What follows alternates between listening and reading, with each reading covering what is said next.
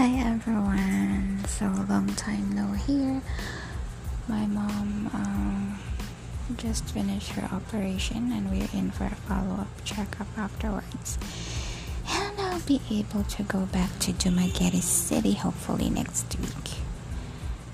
Oh my god, we survived it. Hopefully no more complications and I'll be able to start work and actually get my salary already, because I didn't have a salary for a month, almost 2 months now. But anyway, I'll be giving more updates. Sorry for the long wait, guys, but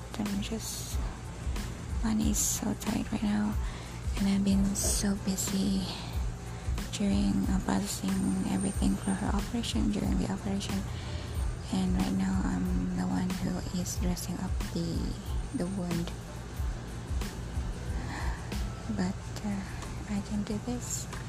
Thank you all so much to those who are still keeping in touch and tuning in. You can always send me an email at shzprzd@gmail.com. I may sound tired, but I'm actually happy right now. Everything's doing fine and over it. So I'll give you an update once I'm back into my Dumaguete. Thank you so much, guys. I love you all. Be kind.